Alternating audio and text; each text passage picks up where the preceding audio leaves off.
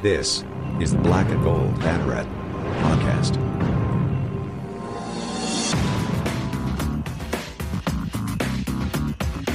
Now, here are your hosts, Jeff Sharon and Eric Lopez.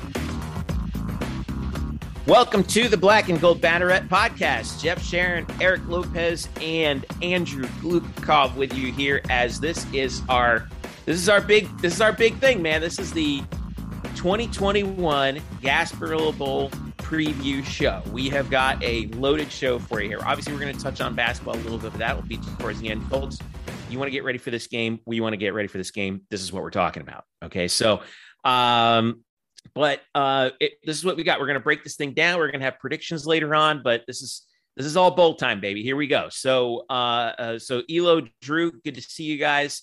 I'm back in my office for the first time in like 4 months because I can actually handle sitting up, which is great. And here we are, just in time for this bowl game. It's 8-4 UCF against 6-6 Florida. Latest line on DraftKings has UCF as a 7-point underdog on OddsShark. According to OddsShark, 54% of the money is on UCF to cover the 7. 95% of the money is on over the 55.5. Ooh, I don't know about that. Kickoff set for 7 p.m. on Thursday at Raymond James. It's going to be packed. They're actually opening up even more seats now for UCF fans, which is pretty cool. I think this thing is going to be a sellout. And as I talked about with Mark Rogers on his show the other day, this is the best bowl matchup outside of the major bowls. I think it is, Eric. And here we are. I mean, but outside of the matchup, you know, what's the plan for UCF? What are the big things that you are going to be following here in this game? I want to see how, I've talked to Kyle Israel and Trey Neal, which you could read at blackandgoldbanneret.com. The trenches, right? We could talk all fancy about skill position, the trenches. I think we're going to learn about UCF's line of play, line of scrimmage, especially the offensive line and how they match up against an SEC front like Florida. That's going to tell the story in this game because UCF's going to have to run the football, I think, and have balance to win this game, which I think they can. They have the advantage. They're the motivated team. This game means more to them. Florida, this means nothing to Florida. Because what's going to happen is after this game on Friday, it'll be the Billy Napier era in Florida. So to me, yeah, the second that whistle blows, it's the Billy Napier era. Correct. So UCF needs this game more, which I'm going to give Drew credit. Drew mentioned this when the bowl matchup came out, right? Drew, this is a game for UCF where you learn a lot about what you have internally, and it's starting in the line of scrimmage against a team like Florida. And I think that's the thing that I'm looking forward to seeing in this matchup. I got to disagree on the motivation aspect. You have to look at on two fronts. You have to look on the coaching front. You have to look on the player front. You have a new coaching staff coming in. These players are auditioning. They're playing for a potential starting spot in playing time because you've got a whole new set of evaluators. They're going to be sitting there. They're taking notes. Some of them are. Well, the ones that are still there, I'm going to say the majority of them are going to stay. The starting quarterback ain't. Well, and we'll get to that on Emory Jones in a second, but go ahead. I'm going to say he's probably the most motivated person there, but we'll come to that when Jeff's ready. On the coaching side, I wrote in the storylines, there's two trains of thought here. There are not all the positions have been hired. There's potential for some coaches to actually be retained. Those coaches, they're going to want to prove their worth. And so you can't mail it in.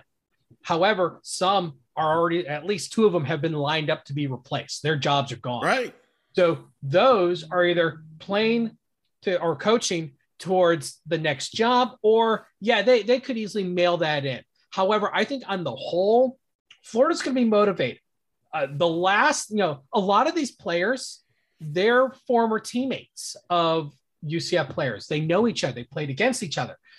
The last thing they want is the bragging rights that come with it, because it's not like, the Peach Bowl with Auburn. It's a different state. There's no real connections between the teams. The players on both of these sides have personal connections. There's more to this game. It's like when UCF plays USF, and you go beyond just the two schools not liking each other. You're looking at the players themselves and the personal relationships. They may be friends in real life, but on the field, they're doing battle against each other. There's room for trash talk and gloating on the line.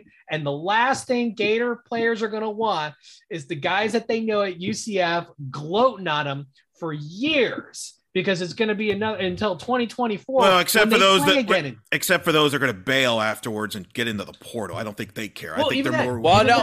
Here's where those guys I think are particularly motivated, because we talked about this, and this is where we'll get to Emory Jones, the starting quarterback for Florida this season. It has been reported he will enter the transfer portal, but unusually after the game. All right, weird, yeah.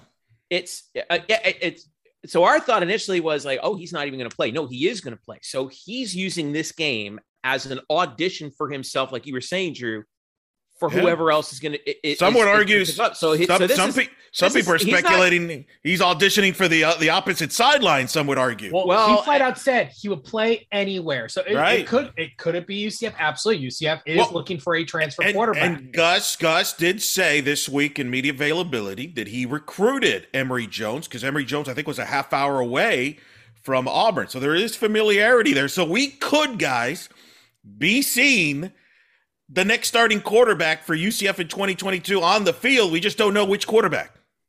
I mean, obviously we're playing the speculation game, but what we know is true. Emory Jones said after the game he's entering the portal, and he's using this bowl game as a chance for teams to watch him. Remember, all the other games in the regular season were available people. Now they know he's transferring. That's the only game on television. A lot of college teams that are now looking for a quarterback, a transfer, are going to be watching this game very closely. He's going to be very motivated. So, mind you, he's not just motivated thing is, I view that as complete bull crap across the board. I was at the Peach Bowl. I talked to Kerryon Johnson. He was extremely motivated. This motivation. Oh, he might have been. Doesn't mean that. But here's the problem. You guys assume everybody is, and that's not the case. Like, I was at the Cure Bowl. UCF wasn't motivated for that game. They didn't want to be there. Arkansas State was the more motivated and unified motivated team. There's a difference. Well, there's a difference between personal and team, and you are absolutely right on that. However, that becomes a failure on the coaching staff. Correct. To be able to keep your team. If you guys don't want to be there, why are you there? But these are human nature. These are 18 to 22-year-olds. They're not professionals, and I think we keep forgetting that. I think you're thinking, Eric, way too much in terms of the fans. Maybe Let me tell you something. The thing that I know, listen. I fully admit I've never played a down football in my life, but there's one thing that I know, at having talked to guys who have, is that all these questions of motivation go out the door the second you get hit in the mouth. Let me ask you this. You think UCF players are just as excited when they play Charleston Southern than they are when they play Florida? The second they get hit, yeah. I think so. Big difference. It doesn't matter. Once the game starts. Into game mode when the game starts. Yes, but there's a different in motivation. There's a different in energy level. How many times we talked about, boy, that team looked flat. They really looked flat. They didn't look like they were invested. They didn't. That happens. That's human nature. But you're not talking about motivation. What you're talking about is preparation. Right, and that's part of the two. And that's what shows. And but it kind of bleeds into the game. Teams can be motivated and unprepared. We see that all the time. Well, I think you see that. I think we have to be clear about what we're talking about. Are we talking about teams that are prepared or motivated? Here's the bottom line: preparation, not motivation. To Eric's defense on this, there are connections between motivation and preparation. A lack of motivation leads to a lack of preparation. However, when the first hit happens, you're not thinking about that. You aren't. I agree. The last thing that crosses my mind. But at that point, it's too late. At that point, it's too late. Right. I didn't even pay attention to really who was in front of me, other than the fact of there's a guy in front of me and it's my job to block him. And you kind of I remember at the end of the East Carolina game, it was asked to Mark Anthony Richards, how did it feel to score the touchdown with the crowd and everything? He goes, to be honest, I didn't even notice. You tune all these other things out. It becomes completely superficial. All this other stuff, the noise, eventually when you're on the field and you're playing, all your focus is on that moment. And all the other stuff is just background noise that you really aren't paying attention to. And one other thing too, Drew, and I think this also plays into it is sort of like a three-legged stool: preparation, motivation, and talent, right? So if you don't prepare, but you're talented, depending on how much talent you have, that can make up for some of that lack of preparation, depending upon the opponent that you're playing. I don't agree with that. I don't think the gap is that big. But Eric, you brought up the Peach Bowl, right? Actually, I brought up the Cure Bowl as an example. The Cure. No, that's right, Drew. But let's talk about the Cure Bowl for a second. I know it's easy. Eric and I get mixed up all the time. Well, it happens a lot. It happens in UCF was talented, as we know, but I don't think they were prepared as well as Arkansas State was. Right, because they didn't give a crap about the game. Period. I don't think that's fair. We can sugarcoat it all you want, but they showed it on how they behaved. They didn't show up to any of the functions at the Cure Bowl. They blew it off. They treated like, whatever, we're here, whatever. Well, I think part of the problem is it was in Orlando. They treated it like a home game. Exactly. Without really the home benefits. I think if that game was played anywhere else, that would not have been an issue. I think that specifically was, this would be like Florida playing in Gainesville for a bowl game. In fair comparison. Don't give them any ideas, please. Who puts a bowl game in the middle of nowhere? There's bowl games in Shreveport. Let's be real here. But the question is, is Florida prepared for this game?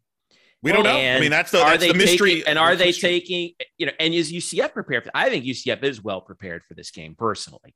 But the question, and then the other question is, if they're prepared, are they prepared enough that their talent wins the day? Because let's talk about that. Let's be real. That's an SEC roster. Okay. Well, I don't care that they're 6-6. That's a good football team over there. Florida, Drew, since the end of the season, so after the Florida State game, has lost a half dozen players to the transfer portal, including their top wide receiver in Jacob Copeland and Muhammad, I think it's pronounced Diabate, who's their leading tackler, have both left through the transfer portal. So while you have talent that comes up, these guys who are coming in aren't starters, and they have to step up. So you're having a talent shift there. So then you have to actually compensate it with more preparation, because now you also have a chemistry issue, because you have to develop the timing. The receivers all have different speeds and different strengths and weaknesses that Emory Jones is going to have to work with. And also the fact that it's only going to be Emory Jones. He's going to be the only guy behind center for Florida. Anthony Richardson obviously out with a knee injury, and I believe he had some surgery done to clean up a meniscus problem, but he's out. So, talent takes a hit. You have to compensate it with the preparation. You have motivation, at least in your key players, because think about the guys who are coming in too. Those guys are hungry. They didn't get a chance to start. Now they're a starter and they're there. So they're going to want to do that much more to prove their worth. This is an audition for everybody on the Florida staff. Both sides. It's an audition on both sides of the team. It's not like UCF's the healthiest team in the history of college football either. They're getting some guys back, but they're also probably, and listening to Gus this week on the presser, it doesn't sound like they're going to get everybody back. In particular, I think Jalen Robinson's out with all indications that we won't know until kickoff, as we know. But this is, UCF's, Gus mentioned. UCF has played without him for much of the season anyway. So right, but that hurts. Played with him much of the season. But that hurts. Any hit hurts. Some hit harder than others. And you look at the players that UCF has lost at the end of the season in the transfer portal. They've lost, half a dozen guys themselves. However, none of them were starters. I mean, Dylan Gabriel start. Dylan Gabriel hasn't played since game 3. So none of them were actually starting. So you're losing depth, which, hurts on a larger scale, but on a micro scale, which is a singular game, not quite as much. So, I mean, Florida's definitely taken a nastier hit on the talent level when it comes to, the transfer portal, at least now. So that'll affect this game. Drew, I want to ask you about Florida on defense, because this, I think that's going to be the key matchup here is what is UCF's offense able to do? We've had 3 extra weeks of practice. Okay. Key, especially with the true freshman quarterback, Mikey Keene back there. All right. Looking at the rankings right now, Florida, the one weakness I see right now for Florida is their rush defense. They're 71st in the country, 155 yards a game given up. This is a real, or excuse me, no, that's wrong. They are 70th in the country, 153 yards given up. So, and this, by the way, Florida is the number 10 total offense team in the country, despite their 6-6 record. But to me, that if you're going to hit them where they're weakest, that's the weakest point. And if you're Gus, that kind of bodes well for you, doesn't it? It matches up very favorably. I always talk about you have to be a little concerned when your leading tacklers are defensive backs. Their second and third leading tacklers who are still there are defensive backs. You got Rashad Torrance and Trey Dean. They're both defensive backs, and they're number 2 and number 3 in tackles. That's always a sign of concern. Obviously you had a linebacker and the body as the first guy. Right. But, they were all actually very close in tackles. So this actually bodes very well. It means UCF's running game can get to the second level. But then you have to actually shift it back to the offensive line, who has had a lot of struggles this year, more so than expected going into this year. It's a senior laden group. And, there was very high expectations. And while there were dealing with injuries, Matthew Lee missed quite a bit of time, was taking out multiple games at halftime. Another Louisville casualty, by the way. Another Louisville casualty that just never quite got back to 100%. And now he's had a chance to rest up. You have Cole Schneider, who's been the Mr. Versatile and has moved into center when he had to cover for it.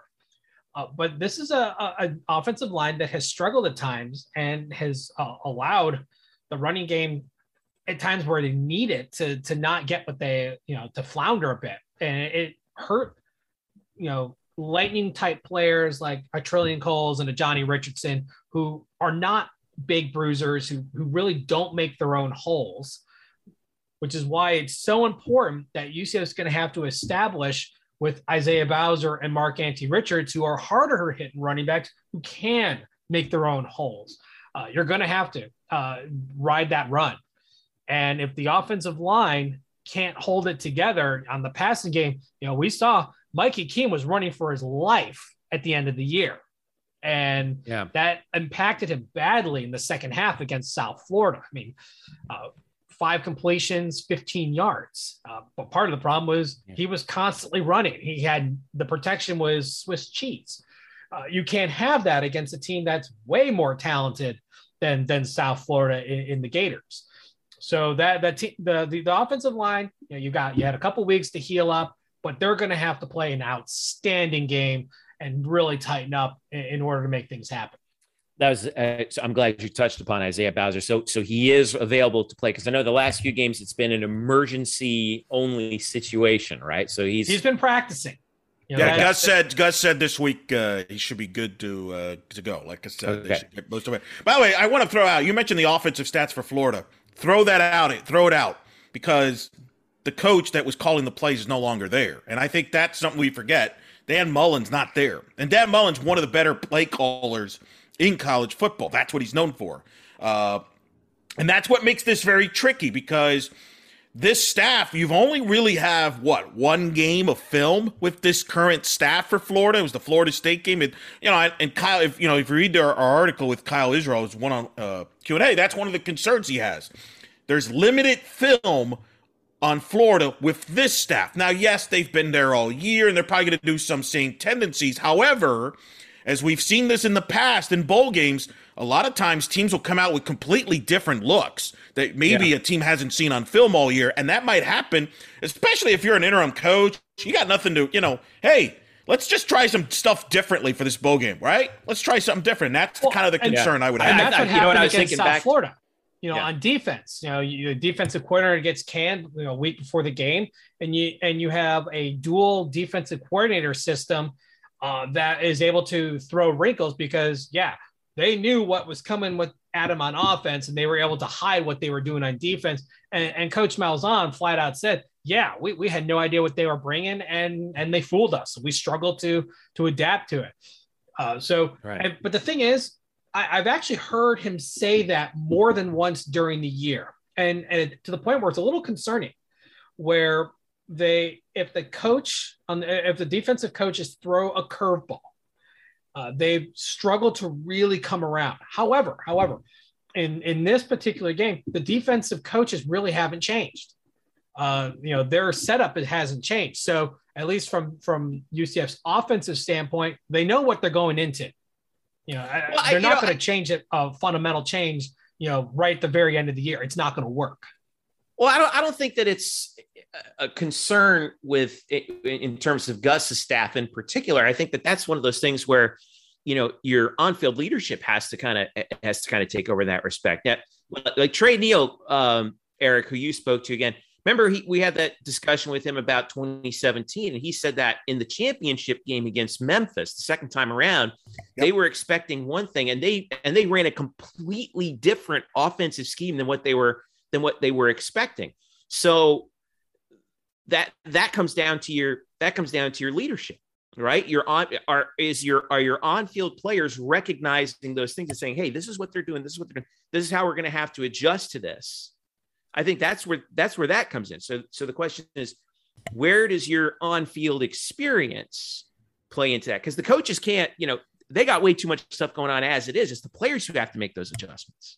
Well, I think it's both. It's both on that, because obviously the players, they see what's in front of them, but the coaches see the bigger picture. There's assistant coaches upstairs watching this stuff, so they can see the formation on a grander scale that the players can't see. They can only see what's in front of them and what's around them. So they can't see across the field necessarily. And sometimes it can be a little bit difficult in the heat of the moment to convey a lot of information. Usually that happens more after drives, and they get to huddle up and actually talk about things. But it's the coaching staff upstairs that's going to have to recognize these things and communicate down so that in between drives, they can say, hey, this is what we saw. This is what they're doing. Okay, here's how we're going to change it up. But it comes back to the on-field leadership to execute it and make sure that the other players are executing it. I come back to that Mike Tyson quote, right, Drew? Everybody's got a game plan until you get punched in the mouth. Oh, yeah. Kind of like one of my favorite quotes. Kind of like motivation. You're not motivated until someone smacks you in the face. Until you get punched in the mouth. Well, and it goes back to the quarterback matchup. Emory Jones obviously going to be in the portal after this game, and then you got Mikey Keene, who's the incumbent, and has something to prove. Right. I mean, everyone has something to prove. Right. Well, people is trying to take his job away, and obviously this will be the last game for the quarterback. Kenny is on the staff; he's going to be a head coach.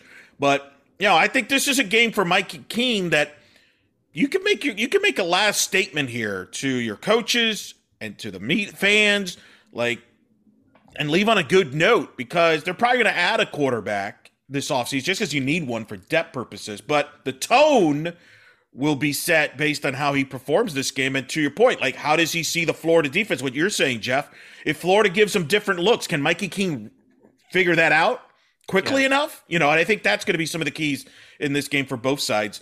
I think Florida is familiar more with what Gus's staff does from their SEC days than I think even Gus's staff is with this Florida staff, because of all the changes that's happened at Florida.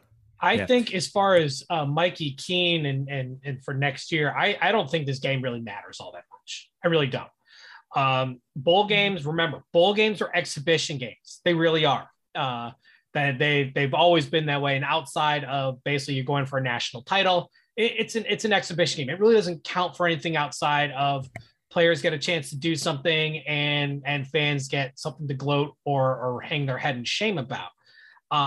It's gonna look at what happened with McKenzie Milton in 2016. I mean, he was terrible at the Cure Bowl, just dreadful. But that didn't. But I mean, you have to use it because it's a great example.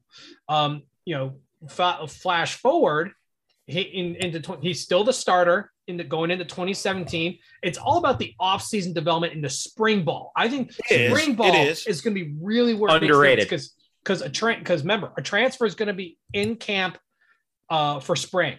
Early maybe we don't know yet. Should be. Let me phrase it. Should be. Because at that point, if you don't have a guy in for spring ball and you're expecting to be kind of a veteran presence, it's going to be really difficult to catch up to that. It can happen, but it's difficult. Joey Gatewood came in late, very late, but he never played a real big part of the passing offense. He was more of a gimmick player. He was there to run the ball. That's more what he was there for, right? Yeah, and that's not to hit on, to hit on the work that he did, but you knew when he came on the field, he was going to run the ball.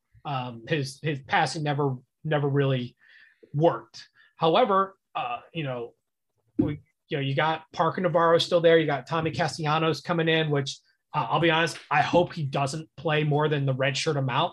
Oh boy, I know, but remember, if that's the case, it means that Keene's doing well because you play the best player, or whoever comes in is playing well because you play the best players that give you the chance to win. So I hope that Castellanos does not have to play more than 4 games because that means someone else is doing better.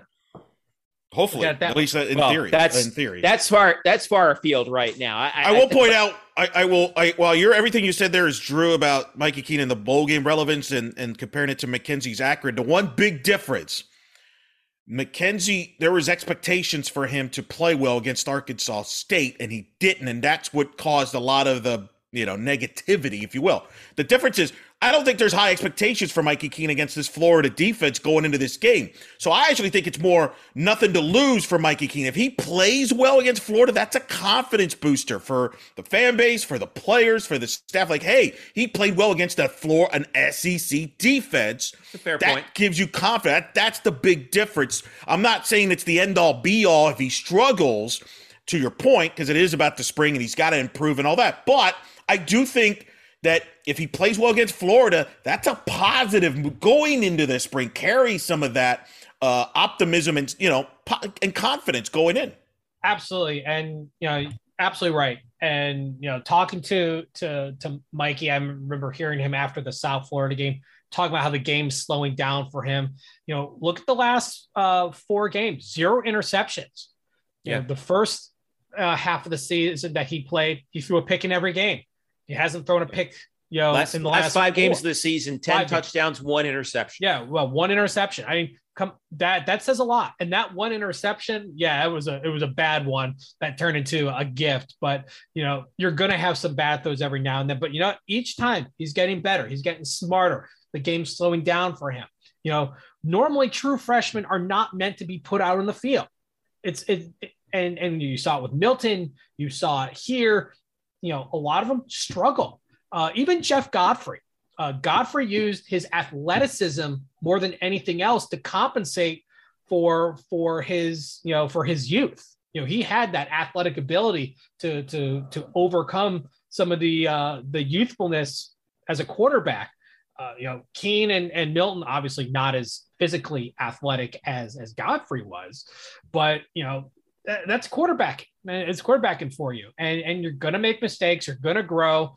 Usually, you're not on the field to make those mistakes, but we're seeing growth in real time, and it's you see it each game. Look at the box score, and outside of that second half against USF, where the offensive line, just could not stop the pass rush, and that hurts his box score numbers, but he could have he avoided sacks.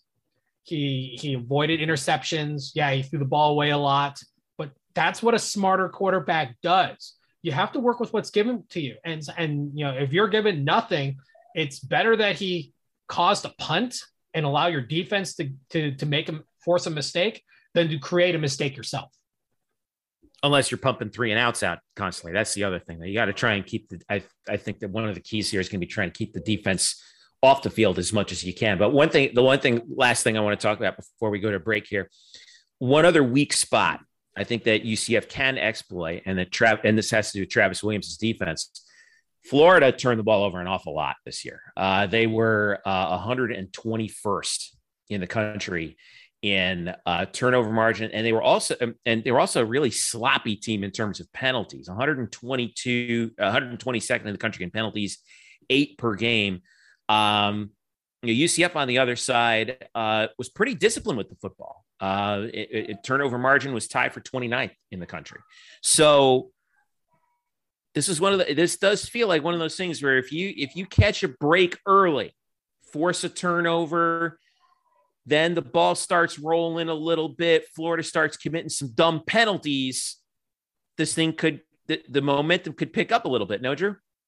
Absolutely.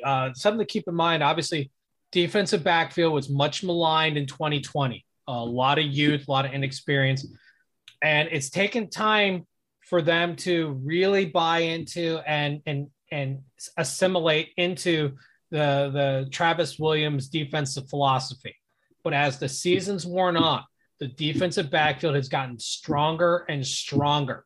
And they, I've read articles written by Florida fans or various writers who are more affiliated with Florida, and they're concerned about the defensive backfield of UCF and the fact of, hey, they've gotten really good. They're pretty good. Devontae Brown has exploded as one of the Devontae Brown's been so good this year. Gosh. Is one of the as a shutdown corner. I mean, he's causing turnovers. He's knocking the ball away, and he's creating all sorts of havoc in the passing lanes. Corey Thornton has been around and is still doing things. I mean, you're seeing players really rise up, and what it came down to is they all said it. T-Will had a defensive philosophy and plan, and it just took them time to really grow into it. And now that they're in full buy-in mode, they've acclimated to it. You're seeing the results. Outside of Cincinnati and SMU, which was different issues. Teams aren't scoring on UCF. They aren't. Yeah. They're East Carolina was way below their season average, and they still had a starting quarterback. Obviously, Memphis did not have their starting quarterback. The defense is doing their job, and they're doing their job well.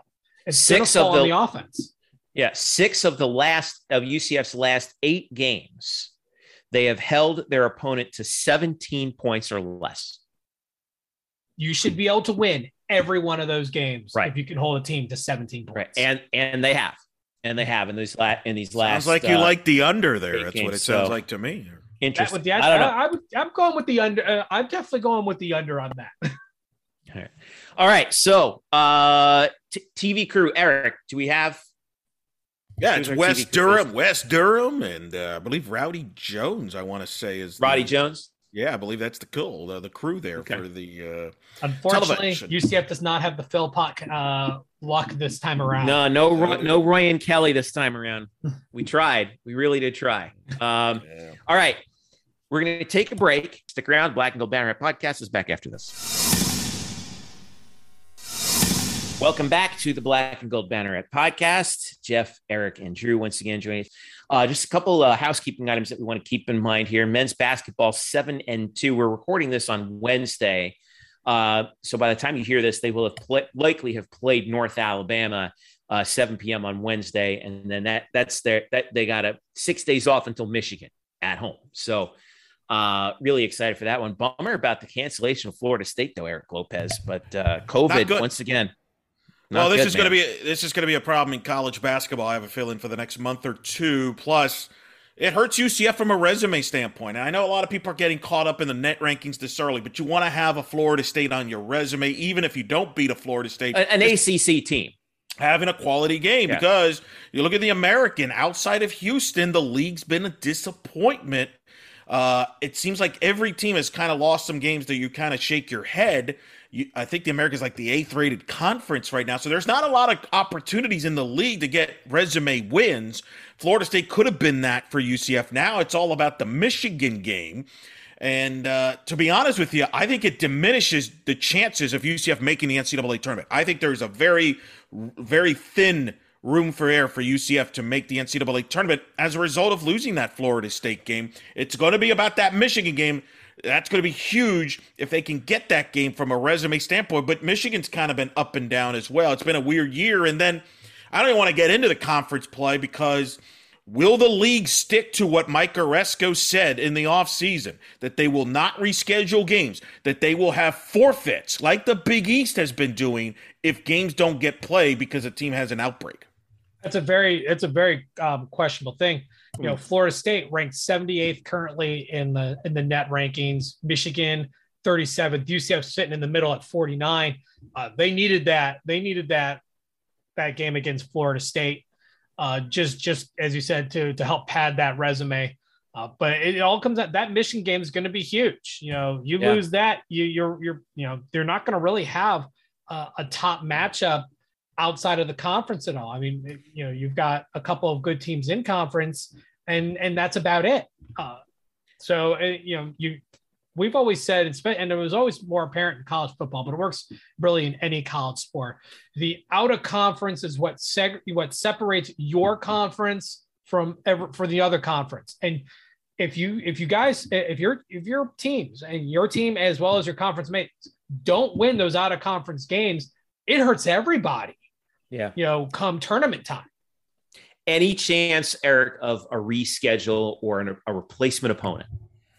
It's going to be hard, because once you get in, as we get to conference play, it's harder to reschedule games in basketball. And, you know, I was talking to somebody who works in college basketball. The way the schools this year, the way the team's scheduled this year, it was kind of back to normal type of scheduling. It wasn't like last year where there was these big breaks and you can maneuver some things. Now, I do know John Rothstein, who's obviously an insider in college basketball, has reported this week that some conferences are kind of looking over once again their rules there, as far as because there's a lot of controversy over the Big East, for example, and they're forfeiting. Like Seton Hall's forfeited a game. I think they've won a game via forfeit, and that's going to make things complicated from the committee standpoint. How do you evaluate that? Do you give that any credence? Do you not? So does it count as a loss, or does it count as a no contest or something like that? Right. And so the problem with UCF is the odds of finding somebody at Florida State's level is very difficult, because you don't just schedule a game for the sake of scheduling, because you could actually hurt yourself if you play a bad team in the schedule. So I don't know. We haven't, as of this recording, we haven't heard that. We'll see if they can make something up down the road, but it has to be smart scheduling. You don't just schedule a team for the sake of scheduling. It has to help your resume. Right. And not only that, but, you know, when you get into conference play, right now, the American has 5 teams worse than 100 in the net rankings. In fact, they're close to 200 or worse. Yeah, that's the concern. East Carolina at 193, and it goes downhill from there. Temple, Tulsa, Tulane, and then USF at 264. Yeah. So the American has Houston at 5, and then UCF at 49. We're not talking about a strong conference this year from an outside standpoint. And when you don't have these out of conference games, you can't really elevate yourself because you're playing these weak teams. You're supposed to win, and God forbid you lose one. I mean, it takes you way down. UCF has one game against a quad 1 this year. They're 0-1. That's not going to get you into the NCAA tournament. And it's going to have to beat Houston, and that's why have to be Cincinnati. And that's why the Memphis. I mean, assuming Memphis figures it out, but that's why the Florida State not playing Florida State hurts, because that could have given you another buffer zone. And you mentioned that, like the South Florida game is a great example. And this is why I disagree with Jeff. Jeff's all about the numbers and this. South Florida, UCF's going to play South Florida. They split almost every year. that's going to be a disaster according to the numbers because South Florida has a 2-6-2 next to them. It doesn't take to effect that it's a rivalry game. It doesn't take to effect that South Florida gets up for that game. But that kills your resume. That kills your net rankings. And that's the problem. And that's why I can't wait to get to the Big 12 because, yes, the Big 12 is a lot stronger than the American. But in the Big 12, you're not going to have this problem. Let me list real quick the top 5 in the Big 12. Yep. Baylor at 2, Kansas at 6, Iowa State at 15, Texas at 21, and Texas Tech at 29. So Texas is out, but you add Oklahoma and West Virginia who are at 41 and 45. Boom, you've got over half. Throw Oklahoma out too, by the way. Yeah, you got half a dozen teams that are going to be there when you get there that are in the top 50 in the RPI. I mean, you actually look at the entire Big 12, you know the lowest ranked team is? Kansas State at 87 is the lowest ranked Big 12 team. That's a big difference. Wow. That's the big difference. Legit basketball conference. And aside from that, UCF's got to really work themselves up to that level, which is a whole different topic for another day. Just from a fan standpoint, look what you're looking forward to. I mean, that's a trial by fire every year. It is, but you have more room for error as a result, whereas you don't in the American. You just read it off, Drew, the numbers. If UCF loses to a South Florida, forget about it. It's over. They're in big trouble. That's why there's no room for error, and that's unfortunate. That's why, unfortunately, I think this Florida State game could be the difference between an NCAA tournament team and an NIT team. It could be that significant. All right, so we're going to be, obviously the North Alabama game. Got to win that one. Tune up, ready for Michigan on the 30th. I want to hop over to the women's side real quick, too, because big game at Iowa this past Saturday. They come a little bit short of 69-61. It was a tough game. That's number 14 Iowa. Homecoming for Coach Abe, who played at Iowa for a period of time. UCF, kind of kept pace with the Hawkeyes there for a little bit. It was tied at halftime, but Iowa's outscored UCF 25-12 in the third to get the W. Tay Sanders had a nice game. She was 8 of 20 from the field, 20 points, 3 rebounds. Diamond Battles was only 3 of 11 from the field, but 12 points, 3 assists, and 4 steals, 5 steals for Alicia Lewis, 4 of 9 shooting. She had 10 points on the day, but Iowa's a good basketball team when they were playing at home. Eric, but this is one of those things where I think you had the key number there where UCF is undefeated when they out rebound. Is it when they out rebound opponents? UCF is undefeated when they get out rebounded. They're 0-2. Well, so they're 7. They're 7-0 when they out rebound their opponent. They're 1-2 now when they get out rebounded. 1-2 when they get out. Okay, you're right. And the win was against Idaho State. So take that for whatever it's worth. That was weird. And they got out rebounded by Iowa, even though Iowa was the smaller team going in, and UCF actually got outscored in the points in the paint. In fact, they were held to a season low, 16 points in the paint. They're 8-0 when they outscore their opponents in the paint. That was the number. They're 0-2 when they get outscored on the paint. Monica Czinano, the starting center for Iowa, scored 19 points. She outscored Masani Kaba and Destiny Thomas combined, 19-11. Caitlin Clark, who's the star player for Iowa, she had a strong game. But I thought UCF actually did a good job making her earn what she got from a point standpoint. She didn't shoot the ball well from the field, but they didn't win the battle in the paint. And that's the key. This team has to win the battle in the paint. That's what their identity is. They're not going to outscore you from the perimeter more times than not. So tough loss. Didn't help that Iowa somehow lost to IUPUI this week on a buzzer beater. God, what in the world was that? Holy smokes. They blew an 18-point lead in the fourth quarter. So that has to be a little extra frustrating. But the good news for UCF, they're 2-1 on this road trip. They have a win at home against Arkansas. That's their marquee win to this point. And I think all things are considered are very positive. Tay Sanders, you mentioned 20 points in the game. She's averaged 14 points in her last 4 games, only averaged 8 in her previous 6 games. She's becoming a consistent scorer alongside Diamond Battle. So UCF quietly now has a 1-2 punch offensively. That's a big positive as they get into conference play here in the new year. Well, not only that, but they're ranked 36th in the net. And as they're getting in the conference play, well, not, same issue as the men's to a lesser extent about the strength of the league. Not quite as bad on the bottom, but I mean, you have a lot of teams in the mid 100s. UCF does get South Florida twice, who is currently highest ranked team in the conference, which, you sweep that goes a long way. But I think the women are much better set up than the men at being able to make a chance at attorney at large. Agreed. 100%. Yeah, one of those that goes a long way, by the way. Yeah. Agreed. Exactly. Agreed 100%. The other thing, by the way, remember the women's tournament this year has expanded now to 68. It's not 64. And that is significant because remember, UCF, the 2 times they've been in the tournament under Coach Abe, they've been one of the last 4 teams in. So a little more breathing room for them to get in. Although if they're one of the last 4 in now, they might be in the playing game. But we'll worry about that down the road. The key is to get in, and then your destiny is your own. So next game is against Princeton, which is up in New Jersey on December the 29th, actually a week from when we're recording this. And then it's conference play time. Go ahead, Drew. You said you want to say something. Oh yeah, that Princeton game is bigger than people think because you think it's Princeton. Yeah, Ivy League team. They're 7-3. They're ranked 40th in the net. That's a top. That's a quad 1 game. So that's an important game coming up. Probably the most important one outside of USF at this point. For the remainder of the year, just because of the way the conference is shaped up to be at this point.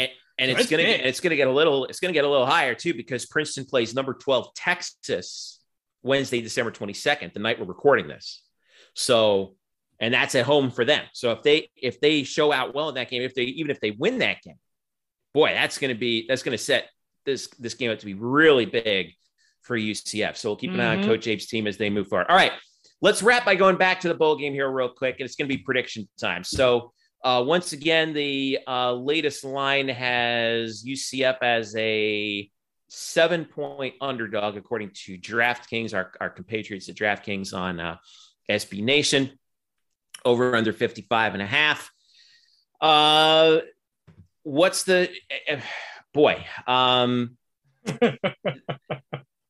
It's the consensus seems to be UCF loses but covers. Just looking at this objectively, guys, what do you and Drew, I want to start with you. Not so much the score prediction, but like how do you predict the game is going to play out? Well, I'm going to go with the assumption that Isaiah Bowser plays and is about as close to 100% as he's probably ever going to be this season. They're going to live and die with the running game. That's just what UCF's strength is right now. Obviously, that wasn't what it was meant to be, but it's what it turned into. And you're going to run with that. With Florida's struggle against the run game, UCF's offense is not going to score quickly, but they're going to move the ball. And, are they going to finish drives? Not necessarily, but they're going to at least get close. And I think they're going to at least start getting points on the board. Despite the kicking struggles of Daniel Obarski from anything more than 35 yards out, I think he's going to get opportunities closer up. And UCF's going to keep this close. I'm not sold on Florida getting past the losses of a couple of their team leaders. As I said, it's never a good thing when your defensive backs are leading your team in tackles, and now they're number 2. You're basically moving up from 2 and 3 to 1 and 2. So I've taken the under. Could UCF win? Absolutely. I think they're probably going to fall just a little bit short because there's going to be a mistake somewhere. When you have these very close margins, you can't afford a mistake.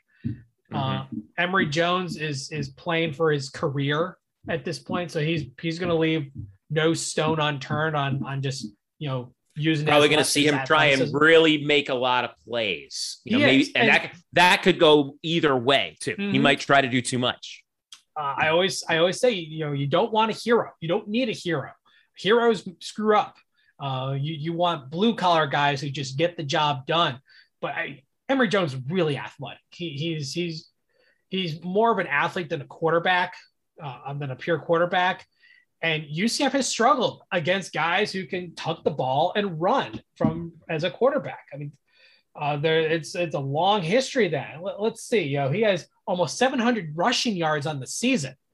That's going to play into his advantage because UCF just doesn't do well against dual threat quarterbacks. I think Florida's still going to hold on, but I'm thinking more like a 24 to 21 or a 27-24. We're not looking at a shootout by any stretch, but I think UCF is going to keep it close. All right, Eric. Red zone defense, turnovers. How both teams do in that will go a long way in this game. I think you're going to be at a premium in this position. I do like the under, even though that's dangerous. Bowl games tend to go over for whatever reason. Teams, either defenses just decide to take the bowl game off, whatever.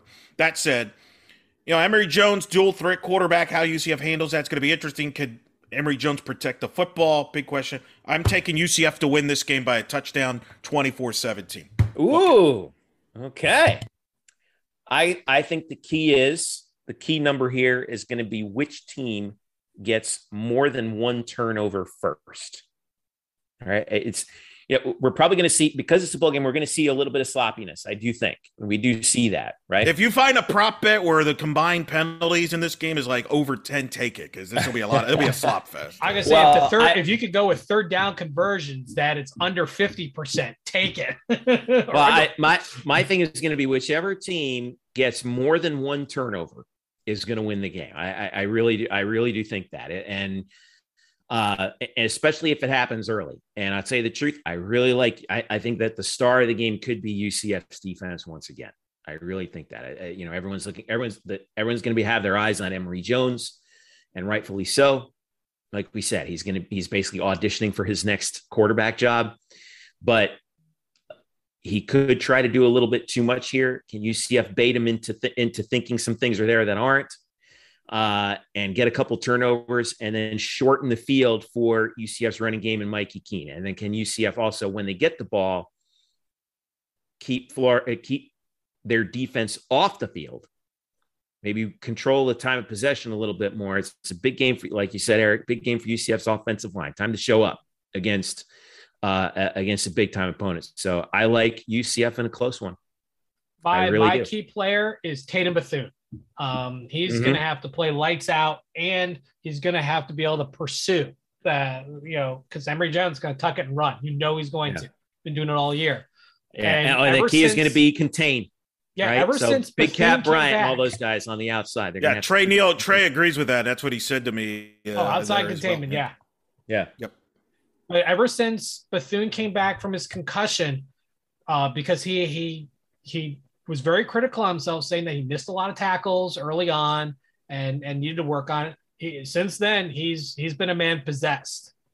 Team leader in tackles ever since Bryson Armstrong went down, and he's just been absolutely on fire. I think if he can limit, and if the containment pushes Jones back inside and he makes those tackles, that's going to make it for a very long, hard day for that Gator offense.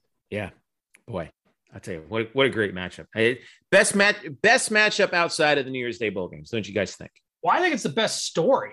These low and mid, I've always said it since day one. These low and mid tier bowl games, they need a hook. And the Orlando Sentinel reported about how hard Terry Mohajir pushed to get either Florida or Florida State in this game. The game, it sold itself. If Florida State won, it would have been huge. Florida wins, it would have been huge. The bowl game needed this. They needed a big turnout. You don't get big turnouts like this for low and mid-tier ball. This is a pre-Christmas game, which are not viewed favorably. Anything before Christmas is viewed as a low-tier bowl. But you know what? When you actually look at how this buzz is built up, this comes off as a near New Year's Eve bowl as far as the buzz that's generated. Last question. What are we looking at in terms of a crowd? Well, they just released a bunch of tickets from organizations that they donated to that didn't take them, or they just didn't use them all. So there are seats available now. It's no longer classified as a sellout. Seats they're cheap. They're like $15 right now in the upper deck. So if you don't have a ticket, you want to go, buy now. They're available. Time to jump on one right now. Jump on it. a few thousand of them, 3,000 to 5,000 are released. There's still stuff buzzing on the secondary market.